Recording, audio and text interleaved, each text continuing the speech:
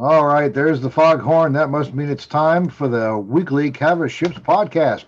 Our effort to cut through the murk and mist and shine some light on what's going on this week in the naval and maritime world. I'm Chris Cavas. And I'm Chris Cervello. All right. So, topping the naval news this week was the strange confrontation between a British destroyer and Russian air and border patrol forces near Crimea in the Black Sea. One side claims shots were fired and even bombs were dropped. The other side says no such thing happened. We'll discuss. And different nations have different approaches for portraying their militaries and navies. We'll talk about some of the key differences between U.S., Chinese, and Russian public relations efforts. But first, in naval news this week, the British aircraft carrier HMS Queen Elizabeth launched her first ever combat strikes June 18th against ISIS targets while operating in the eastern Mediterranean Sea. The strike supported Operation Inherent Resolve, hitting ISIS targets in Syria and Iraq. The air operations featured a number of notable firsts, in addition to Queen Liz's combat baptism. It was the first time a British fifth-generation aircraft, in this case the F-35B Joint Strike Fighters from the 617 Squadron, had seen combat. The 617 Squadron Dambusters are joined aboard Queen Elizabeth by the U.S. Marines Fighter Attack Squadron 211, who also took part in the strikes. It was the first time U.S. aircraft had flown combat missions from a British carrier since operating from HMS Victorious in the South Pacific in 1943. In the Black Sea, exercise Sea Breeze kicks off June 28th and will run for 2 weeks. The exercises, co-hosted by the U.S. and Ukraine, will include participants from more than 30 nations, the largest number of countries ever to take part in these exercises that began in 1997. 32 ships, 40 aircraft, 5,000 personnel will be involved, all presumably closely watched by Russian forces. On June 25th, the U.S. destroyer Laboon passed out of the Black Sea after operating there for 2 weeks, but sister ship Ross is expected to enter the Inland Sea June 26th to take part in the exercises. In the Indian Ocean, the 27th annual CARAT, Cooperation Afloat Readiness and Training exercises, began June 24th with CARAT Sri Lanka out of Trincomalee. USS Littoral Combat Ship Charleston and a P-8A Poseidon aircraft are taking part, along with the Japanese destroyer Yaguri. Also in the Indian Ocean, carrier USS Ronald Reagan carried out exercises on June 23rd with the Indian Air Force and Navy aircraft and Indian Navy warships. A U.S. Navy statement called the exercises multi-axis integration training and said the engagements built on high-caliber integration, achieved in March when the Theodore Roosevelt Carrier Strike Group also operated with Indian forces. It's notable that although political relations between Indian Prime Minister Modi and the Biden administration are somewhat strained, the two countries, at least at sea, seem to be increasing the level of military cooperation. Back in the Mediterranean, the Russian Navy is carrying out a series of exercises and maneuvers in the eastern Mediterranean Sea. Among the aircraft taking part are MiG-31K fighters able to use Kinzhal hypersonic missiles that were just shipped to the Russian air base in Hmeimim in Syria. The Russian ministry said the aircraft have started accomplishing the tasks of mastering the airspace in the maritime zone. 2 Russian submarines, a cruiser, and 2 frigates of the Black Sea Fleet are also taking part. In the Pacific, news reports revealed that the Russian Pacific Fleet's large-scale maneuvers in mid-June came within 35 miles of Oahu in the Hawaiian Islands. 3 U.S. destroyers and a Coast Guard cutter are reportedly detailed to shadow and track the Russians. On June 23rd, the U.S. destroyer Curtis Wilbur carried out another transit of the Taiwan Straits between Taiwan and the Chinese mainland. Over the past 3 years, the U.S. has been carrying out such transit roughly once a month. For the Japanese-based Curtis Wilbur, it's actually the 4th time since New Year's Eve she's made the transit. The moves are always closely monitored by the Chinese, who routinely condemn the moves, but the latest criticisms seem to be ratcheting up a notch or two. A Chinese Defense Ministry spokesman said, the U.S. is again playing the old trick and stirring up trouble in the Taiwan Straits. And June 25th marked the 71st anniversary of the start of the Korean War in 1950. Although an armistice was reached in July 1953, a peace treaty has never been concluded between North and South Korea. Pentagon spokesman John Kirby on June 24th called the alliance between the U.S. and South Korea the linchpin of peace, security, and prosperity for Northeast Asia and a free and open Indo-Pacific, as well as across the world. And that's a quick roundup of recent and ongoing naval events. So as we said at the top, on June 23rd, there was an encounter between the British destroyer HMS Defender and Russian military aircraft and at least one border guard ship near Crimea in the Black Sea. The Russian Defense Ministry released videos of the Defender seen from military aircraft, and a BBC news crew aboard the Defender also put out a news package with video of the Russians zooming by the destroyer, as well as the crew coming to action stations complete with donning anti-flash protection gear. The Russian TASS news agency said Defender crossed 3 kilometers into Russian territorial waters and that the border guard ship fired warning shots to ward off the Defender. And TASS also claimed an Su-24M attack plane conducted what they called preventing bombing, dropping 4 bombs in front of the Defender. The British government said no such thing happened. They said the destroyer was carrying out an innocent passage on the most direct route between Ukraine and Georgia, and that no warning shots were fired at the ship. The UK acknowledged the Russians were conducting live fire training in the vicinity. So it's also interesting, Chris, that even both sides here released video, fair amount of video, including a BBC news crew with independent video. And yet, what are we looking at? It's pretty darn hard to tell what's happened. What do you think? So the first thing I would say is that we're looking at competition. I mean, we've been talking about competition. We've been, talking about, this new phase of relations with the Chinese and with the Russians. And I think that this, in this particular case with Defender is what competition has and will continue to look and feel like. As to what exactly happened, I think it's going to be hard to tell. If the United States' run-ins with the Russians are any indication, there are some elements of truth to what the Russians put out.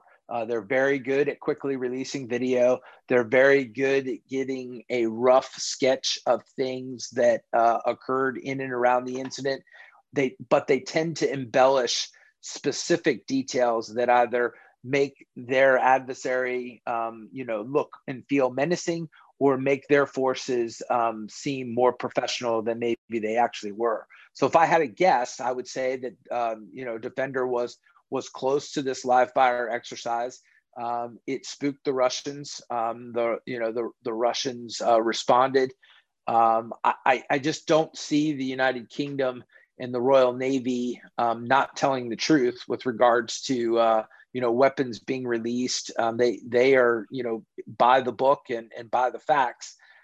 So my guess is that may be where the Russians used some falsehoods to make themselves look and feel a little bit better. Well, just a few days before, they apparently spoofed the Defender, and the Defender had been operating with the Dutch frigate Evertsen, and both of them were doing a port call at Odessa in the Ukraine. And all of a sudden, AIS indicators, automated identification system, all around the world began showing those 2 warships not in Odessa, but actually in the Sea of Azov, which is sort of a lake kind of waterway inside what now Russia claims is all Crimean territory and their territory. They were not there, but on AIS systems everywhere, it showed them there. Apparently, the Russians spoofed it. So they're playing this some sort of disinformation campaign to some end here, and it's kind of a new level of just gamesmanship that maybe they're just trying to mess with people here. It should be said that everybody shadows everybody routinely now, all sides. So, the Russian geography is such that they have 4 different fleets. They're widely separated. They have their biggest fleet is the Northern Fleet. up above the Arctic Circle. But when they come down to the Mediterranean or anywhere else, they pass through the North Sea, they pass through the English Channel. The British and NATO nations routinely go out and shadow them with aircraft and ships, scramble, as the media often likes to say. Scramble sort of gives you the impression that everybody is just, quickly, trying to meet an attack. But that's really not the case. But so everybody's watching everybody. The Russians, for their part, routinely shadow and tail every NATO, U.S., British ship coming into the Black Sea. I mean, often you go through the Bosphorus, I'm told. You go through the Bosphorus, you enter the Black Sea, and there's often a Russian ship right there with you. Sometimes they're even pretty friendly. They'll come on the bullhorn and say, "Welcome to the Black Sea, USS. We'll be your escort here during your time," and they stay with them. So, and then sometimes they do these provocative maneuvers, maneuvering very closely with ships, crossing people's bows, speeding up, slowing down, maneuvering all around. Aircraft come in, zoom by at very low level, and these are there's a political aim to this, and everybody's trying to make everybody aware that we see you, we're watching you, even though the vast majority of these maneuvers are legal. Nobody's violating anybody's territory here, but there's a danger when you get young people, relatively young people with very high performance aircraft and ships who are tasked with carrying out rather provoking these incidents where things can get out of hand, people can get carried away, and there have been a number of incidents over the years where, of course, there was the famous thing some years ago where the Chinese aircraft collided with the EP-3, the American spy plane, in international airspace, and the Chinese aircraft crashed. The pilot was killed. The U.S. aircraft was forced to make an emergency landing, and that turned into a major incident. There have been other incidents at sea with the Russians and the Chinese and everybody else for years, and people are always concerned about these things simply getting out of hand. I think you had some experience with the creation of the Code for Unplanned Events at Sea some years ago, CUES, which was an effort, I think, proposed by the U.S. that we finally, the Chinese signed, and a number of other nations have signed, regarding these incidents to try to set up constructs in place so that, number one, things don't get totally out of hand, and B, if they do get out of hand, for lack of a better word, the adults back home have some kind of structure to get on the horn with each other and say, okay, let's all calm down before we start doing things we don't want to. Can you talk to us about the CUES system and how that came about? Yeah, that was really the brainchild, or was really the execution of Admiral Jonathan Greenard, right, and his Chinese counterpart. And I believe it was Wu Sheng Li was the name of the Chinese head of the Navy at the time. Lee and Greenard had built a rapport, and it was exactly for what you described. It was as things become more competitive, as traditional tails turn into jockeying and competing for sea space, that an incident between 205 commands or 206 commands wouldn't turn into a full-on shooting conflict. And so it was meant to elevate these quickly up beyond the units to the adults, as you say, so that incidents could be quickly resolved and cooler heads would prevail. For 2 to 3 years, there was a lot of enthusiasm and a lot of hope that this CUES approach would be the way that things would be kind of kept in control, and that there would be an order to things, specifically in the South China Sea and areas around it. I'm not as hopeful after the last 4 years. It was something that when I worked for Admiral Richardson, Greener's successor, he tried to continue to push it, but I just don't know that it has the same commitment from the Chinese and United States leaders that it did at the time that Greener and Wu Shengli signed it. So I'm not as hopeful that this will prevent incidents and will prevent incidents from turning into a bigger deal. Right. I actually checked with the Pentagon this week just to see if CUES was still in place, because you haven't heard anybody talk about it for quite some time. And I'm told that yes, it still is in place, but it's not a binding agreement. But the U.S. still adheres to the code of conduct that is established in the agreement, and they expect and encourage other nations to adhere to it as well. There was also around that time the Admiral Greener set up a regular schedule of video teleconferences with his Chinese counterpart. And Admiral Richardson, CNO after Greener, kept up that rhythm with not on any set schedule, but every now and then they would sit down for a few hours or an hour or so and just have a meeting of the minds and at least talk to each other, which I think probably never hurts. And that has seemed to have fallen off the wayside now as well. CNO Gilday, I don't believe, has ever had a teleconference with his Chinese counterpart. Last year, they were trying to set one up, but for whatever reason, it just didn't happen. And now it's just kind of all on hold. So it seems as the same sort of rapport with the Russians is also not happening. So people just simply aren't talking to each other. And that always worries me. It's like, I think, leaders need to look each other in the eye every now and then and, take each other's measure. I just think it's more dangerous. I agree. There were work plans with the Russians in the, early 2000s and even in the 2000 early teens that would, whether they were with heads of Navy or whether they were with, regional Navy commanders, those types of meetings, in addition to seeing each other at conferences, I think, as you said, was always a good thing. I think it kept the temperature about right. If need be, they could talk about things. When Admiral Richardson took over from Admiral Greener, as you said, he continued those conversations and they were fruitful. I mean, they had a choreography of their own. There was always, pleasantries, sort of poking at each other over things that the two sides didn't like, followed by pleasantries, followed by, hey, I can't wait to see you, or looking forward to this ship visit, and at least ending on a happy note.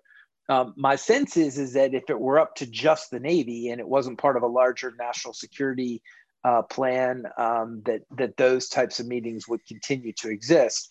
But as you've alluded to, and I think some of the spokespeople in the Pentagon have alluded, there are bigger work plans and bigger issues at play. So right now, it doesn't make sense for the two leaders to talk.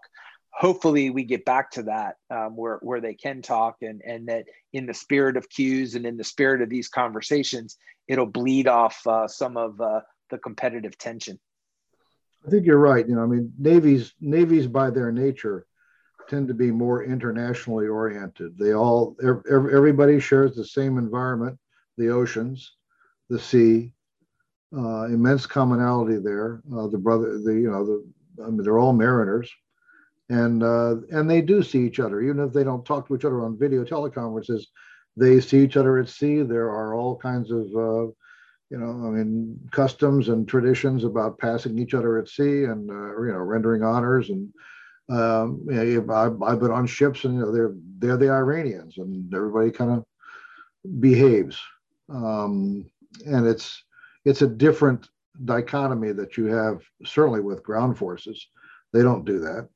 And aircraft it's very different. It's just completely different. But anyway, it's just I think navies are just more sensitive to international relations. So an outgrowth of all these encounters is how they're portrayed. And we talked earlier about the Taiwan Strait transits. the U.S. Navy was doing these freedom of navigation operations and rights of innocent passage um, movements, and saying very little about them, even when they started doing them. There was different schools of thought inside the Navy and the Pentagon and whichever administration we're talking about how to play that. The problem with not saying anything was you now let the other side set the narrative. So the Chinese, especially, would cast these movements any way they feel like, which is always in a negative aspect to the Americans, for one thing. But they also, and I'm sorry, and the two sides, there are differences between the Russians and the Chinese. We have no problem talking about, look at our encounters with the Russians. We put out lots, the Americans, put out lots of videos of aircraft and ships watching Russians or them watching us. The Russians put out lots of videos of not only them watching us, but us watching them. So they'll do these, bear transits, and they'll release videos of all of these NATO fighters buzzing all around them. You see no such thing in the Pacific. The Chinese data is completely different. We don't show anything. They don't show a whole lot of pictures, but they do put out stories. They do complain about it, and it's interesting. You've been involved in some of these issues where there are different sides about should we talk about what we're doing. I kind of wonder why the United States bothers to make a demonstration by sailing somebody, around the South China Sea, around some of these disputed, artificial island areas, or the Taiwan Strait for that matter, and then we're silent about it. And we let the other side take the narrative. And other people don't believe we should do the ways it's been phrased to me is we're not going to do the Chinese work for them. Where do you come down on that? Yeah, we struggled with this when this first started happening with great regularity towards the end of the Obama administration and the beginning of the Trump administration. The concern is that, at least with China, if you made a big deal, this was the concern voiced out of the Pacific. If you made a big deal of the Straits transit, and it was seen as a PR stunt rather than a free exercise of international law, right? There was concern that we were poking the Chinese instead of simply, exercising our international right to go through that particular strait. And for a while, the guidance was say nothing. And in fact, there was even a time when you couldn't even acknowledge the fact that it went through until the Chinese did. So I think that they now have it about right. I think that between the Navy and between PACOM and between the elements of the NSC and DoD, they have it about right. They admit to it. But they don't sort of beat the drum or sound the trumpet. These types of things, whether it's the United States, conducting a freedom of navigation exercise, whether it's the Russians and their bad behavior either at sea or in the air, or whether it's the Chinese, shadowing you everywhere you go. They are done not just for tactical reasons. There are large, big picture strategic reasons that they do the things that they do, and they are meant to influence audiences. You and I were talking during the week in preparation for the podcast, and in terms of, the Chinese are absolutely interested in speaking to a domestic audience, showing a foreign aggression, but also showing a flexing of Chinese muscle against that foreign aggression to their domestic audience. They're also interested in communicating to a regional audience that they are the big dog in that pond, if you will, and that they're not afraid to stand up to the United States or not afraid to challenge the United States. So there's that messaging and counter messaging. We talked about that the Russians likely are not as domestically focused as the Chinese, but they certainly are regionally focused, and they want to send messages to countries in the region about the type of behavior and about the type of expectation that the Russian military has, so that it will influence either their partner militaries or NATO and other alliance militaries that are operating in and around Russia. Where it's odd and very difficult is with the United States, because there just doesn't appear to be a wide audience for, at least not a domestic audience for, what the United States does. So a large part of the messaging that we do is to foreign audiences and letting them know that we either have their back or will have their back, or will respond to international laws and norms, against aggression. Whereas, that is well received abroad. At home, it just sort of kind of comes and goes. I mean, unless it's a major incident or somebody does something wrong or there's some odd news angle, there doesn't really seem to be a domestic interest in how these things are occurring. That worries me. I think I speak for you. It worries you, because what will happen is this stuff will continue to happen, and then it will take a big interest before, or a big incident before it gets the domestic audience's attention, and they will have missed the run up. This is an issue that we're going to have to continue to pay attention to and see how these countries compete not only against each other, but compete for audience bandwidth within the larger competition. Right. You can go on YouTube anytime and find dozens, if not hundreds, of videos, really slick stuff put out by the Russians and the Chinese, a whole lot better than what we're putting out. And I mean, nobody, both of them are incredibly adept at very creative uses of GoPros. I mean, it's just not unusual, especially the Russians, to have very well edited. I mean, I was a director with NBC for 14 years. I mean, really professionally well done, snappy, snazzy videos that they throw together really fast using 35 cameras. Right. I mean, it's just cameras here, cameras everywhere. It's nuts. The Chinese are good at it too, and maybe produce their stuff more than the Russians. But the Russians, they're all good. And then you get reporters, especially on both sides. But the Russian reporters, these folks are out there hustling. They're all semi-state controlled media, and there's certainly state approved media, but pretty darn good reporting, just in the sense of showing capabilities. This is a thing. This is what it does. This is the view from here. It's really well done. We keep putting out, the Pentagon keeps putting out these, I mean, Highway to the Danger Zone was a long time ago. And I mean, if you want to talk about, hair bands and lost decades, and it's just, put that behind you. And yet that kind of fuzz music is pretty much what we hear on all kinds of Pentagon products. It bothers me just because it bothers me. Why do we hear that freaking Highway to the Danger Zone music all the time, Chris? Why is that? Yeah, I think a lot of it has to do with, one, I mean, we're just not good at influencing. We're not good at influence operations. I mean, that's not what we do.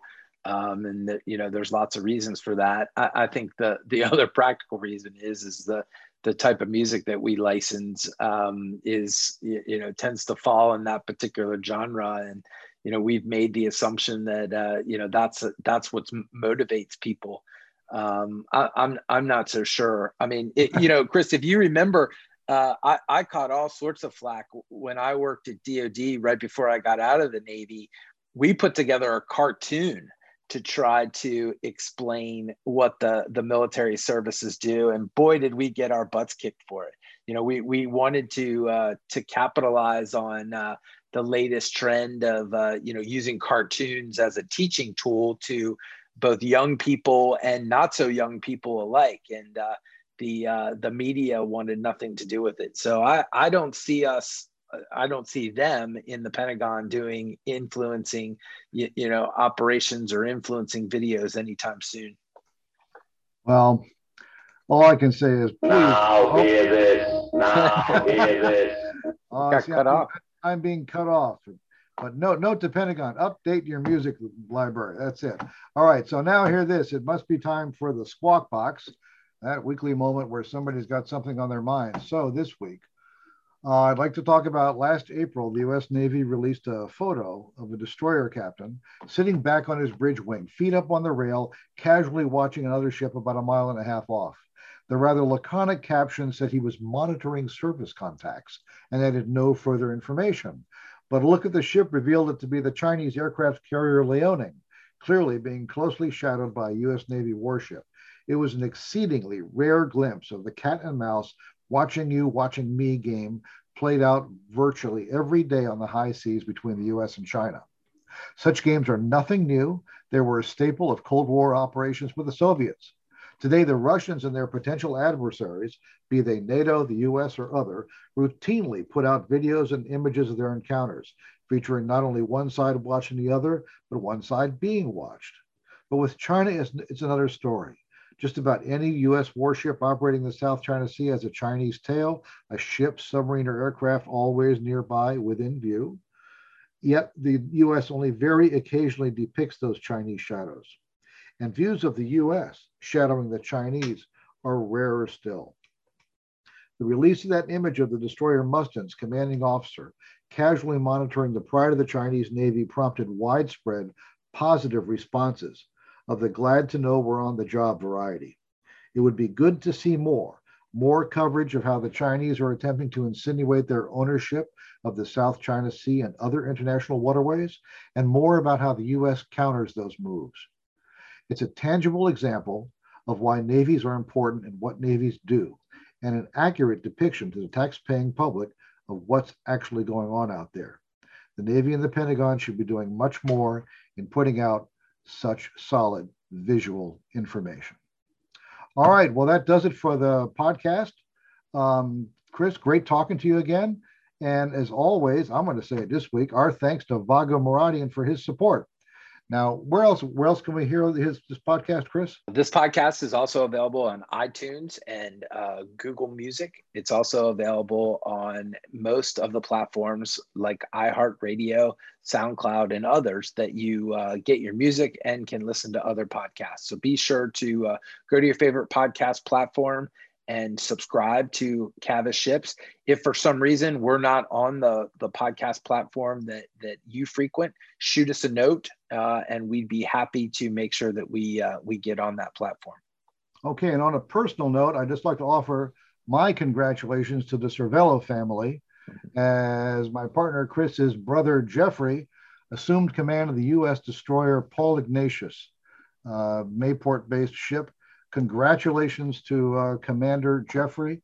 It's an honor well-deserved, and best wishes to him. So that's it. Thanks for listening this week. Remember, tune in next week, and bye.